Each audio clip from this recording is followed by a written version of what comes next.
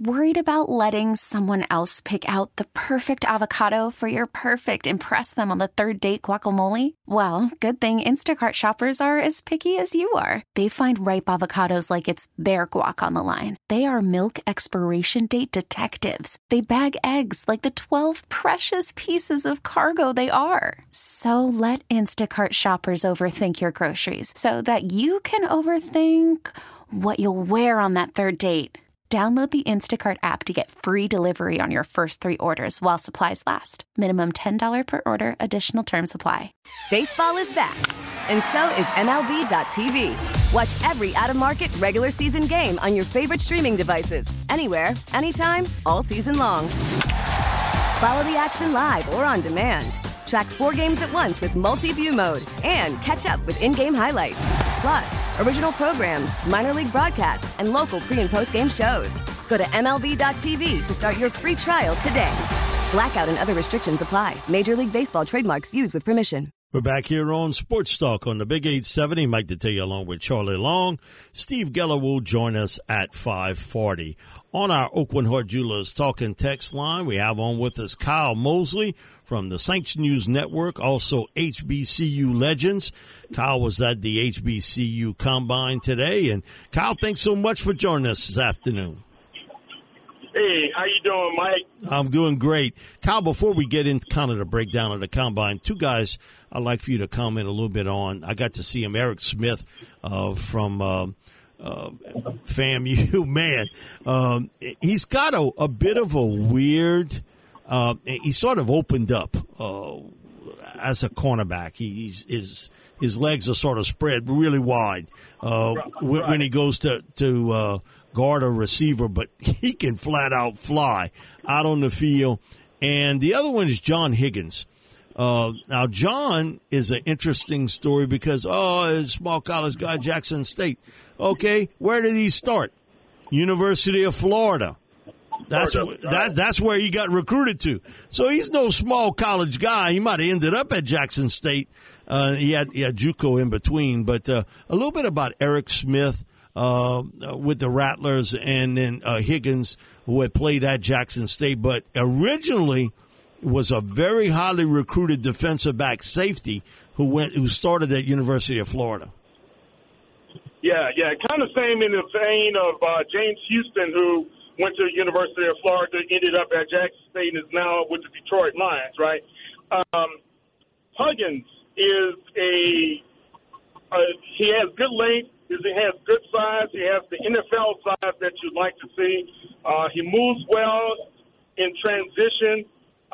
He has good footwork to him, hand placement as well, and he really caused a lot of the defenders to kind of go elsewhere, but a lot of people don't know when he was playing that backfield with Shiloh Sanders before he left, he still was a contributor to that team. So I like Huggins, but Smith is intriguing, like you said, very interesting. He doesn't have huge size, but he has the speed that you'd like to see out of a cornerback to be able to handle some of these guys like a Tyreek Hill or whatever.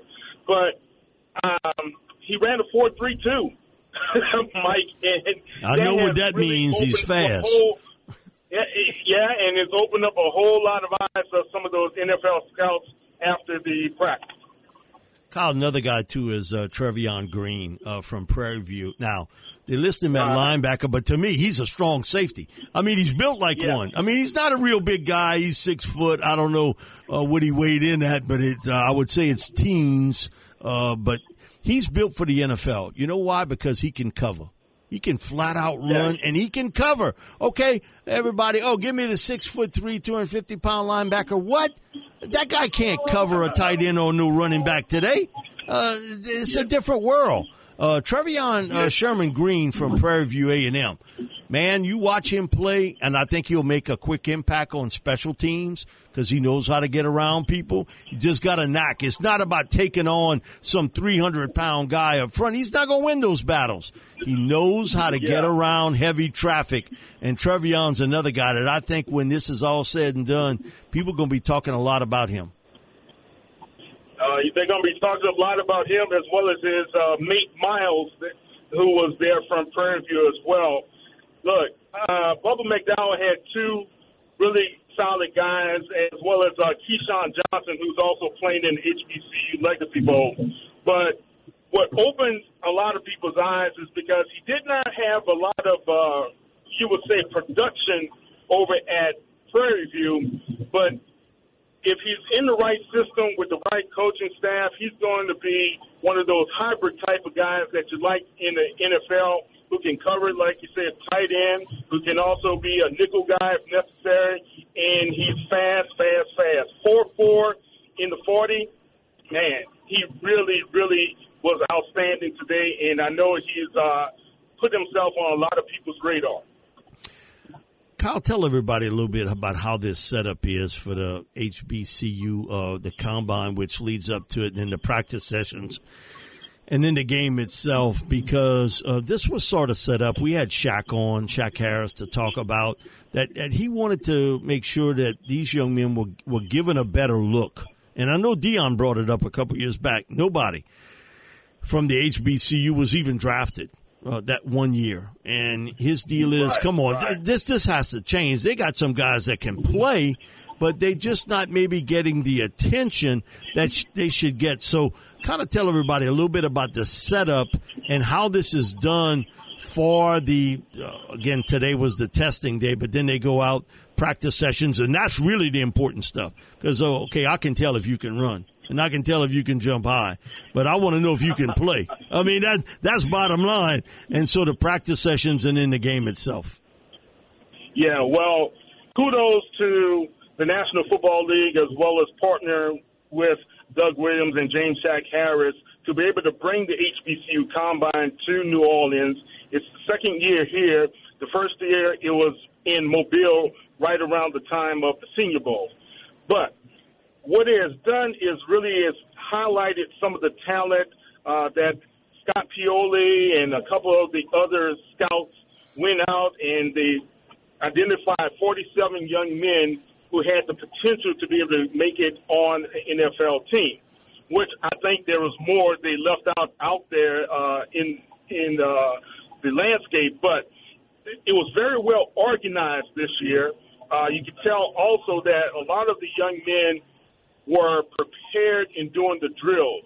The first season, not so much. Second season got a little bit better, but this one was a lot smoother, and it is a part of this whole week-long festivities and preparation for the HBCU Legacy Bowl that's going to take place on Saturday at Ullman Stadium on Tulane's campus at 3 p.m. So I got to say kudos to Doug, James Shaq Harris, the whole staff. Those guys have done a tremendous job being able to coordinate everything with the National Football League to make this happen. Kyle, I think we've been through so much change here with the Saints coaching staff. I'll throw you that question out there because you're also covering the Saints at the Saints News Network. Yeah. But, my thing about it is, and it needed to be done. There needed to be a coaching change, philosophy change. And you can see to connect the dots with Kubiak, even the Shanahan tree and his dad's tree, Gary Kubiak tree. Sort of, it's a connect the dots three different ways there. Now, a big part of this is you can put in any offense you want. You better have players. So my thoughts is you're a heck of a lot smarter coach if you got better players. And I think offensively for the Saints, it has to start up front offensive line. And can you get the running game cranked up? You can do all this motion and stuff like that and a little bit of eye candy and try to throw a defense off. But if you can't win up front, Kyle, you're in the same boat you were the last couple years. Yeah, and what will they do about Trevor Penning, right? What will they do to be able to get do they bring back Andrews Pete or not? That's been a part of the dialogue as well. And, Mike, you've taught me enough times the offensive line, you got to have the big buffet eaters to be able to not only protect but open up the holes for guys like Alvin Kamara and the young guy Kendry Miller as well as Jamal Williams. If you don't have that, you're going to have the frustrations like you had this past season. One thing, Kubiak does bring a different flavor. We know what we had from Pete Carmichael and his days supporting Sean Payton, but will they also be able to have enough weapons on the outside? Are they going to bring back Michael Thomas? Or are they going to go in a different direction? He seems very discontented, So those are the things that's going to be necessary. And do we still have the right, culture? And, that has been addressed by Mickey Loomis during his talk with the players. You heard Cam Jordan kind of echo that in a couple of interviews he's had as well. So right now, how are we going to handle that offensive line? But also, Mike, we got to talk about that defensive line too. How's that going to work? But offensively, the offensive line has to be a better unit this coming season. Name me one guy that really stuck out today. And I know we talked about Eric and John, but one guy that really, really stood out to you. Well, I'm going to tell you, the guy that he's right from Mississippi, he also was a transfer, I believe was it Syracuse? Jarveon Howard. Yes. The young man from Alcorn State, man. Look, the size that he has, the speed that he has, I've seen this kid change games the past couple of seasons in the SWAC. He broke away from a couple of defenders to go on 70 to 80-yard runs time and time again when he led the SWAC in 2022. Another young man you need to pay attention to, a little smaller than Howard, is the young guy from Texas Southern, Ladarius Owens. He was sixth in the all FCS. He led all HBCU rushers in the nation as well, with over 1,300 yards. He can catch out of the backfield as well. He ran the best time of all the running backs at 4.4. And I know him personally. We interviewed him several times right here in the Houston area. Look, man, the kid can fly. The kid's a good head on the shoulder as well. But those two running backs, people need to really pay attention to when it comes to this draft. There could be some sleepers. I think Howard, if you want to put somebody who's like a bruiser and has the speed, kind of like Derrick Henry, this is the guy that some NFL teams should take a flyer on and think about selecting him in either the mid to late rounds of the NFL draft.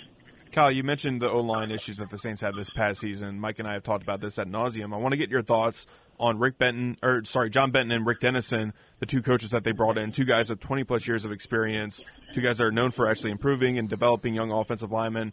And when the Saints have spent so much draft capital, first-round, second-round picks all across this offensive line, and it's still not working out, they might have to do it again this year potentially, given the amount of talent that's in the offensive tackle room in this class. But what are your thoughts on what Benton and Dennison can kind of provide this coaching room with, an offensive line that's underperformed but has still talent? Well, you're talking about coaches that have Super Bowls in their backgrounds. They have rings, right? And you have also, they've been able to develop talent. And that's what you want to see, Charlie. You want to have guys who it's not a big knock on Doug Marrone because he's been there. He's also had a Super Bowl championship ring with the Saints. But the thing is, you want to see some fluid movement. You want to see some guys progress. There's no reason why we should have had a number one choice, and he hasn't progressed over 2 seasons, You want to see Kyle, that. He's regressed. He can't see the field. He's regressed from his behind Tommy season. Kramer. They buried him on the bench. Yeah, I mean, look, and I had some interesting conversations with some young men who were vying for that position, and they said, "Hey, look, it became political out there with the Saints." I believe that. And he said, "I know I can play better than that guy, but." I'm just saying, I tell you this, man. I believe the direction the Saints are going into, I can't knock the hires, but I do kind of question if they're going to be aggressive enough to get the talent to be able to make it happen on the front line. And we can't go with those guys who have slow feet.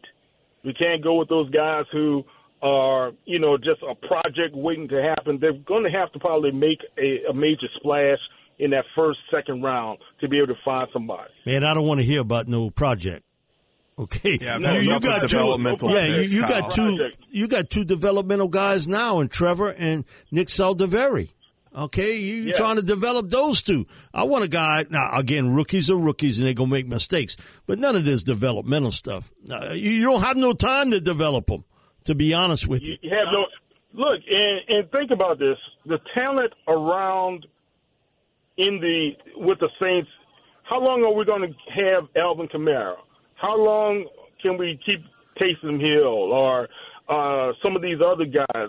You got to think about your timetable, your shelf life, right? Can we be able to find the pieces to help us be able to win? Because Detroit Lions, they're going to contend again.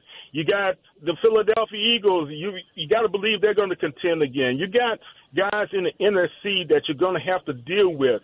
And do we have the talent to be able to deal with those guys and make it competitive in 2024? Kyle, thanks so much for joining us this afternoon. Really appreciate it. We'll get you back a little bit later in the week. Give us a rundown of how things are going in the practice sessions. Thank you, Kyle.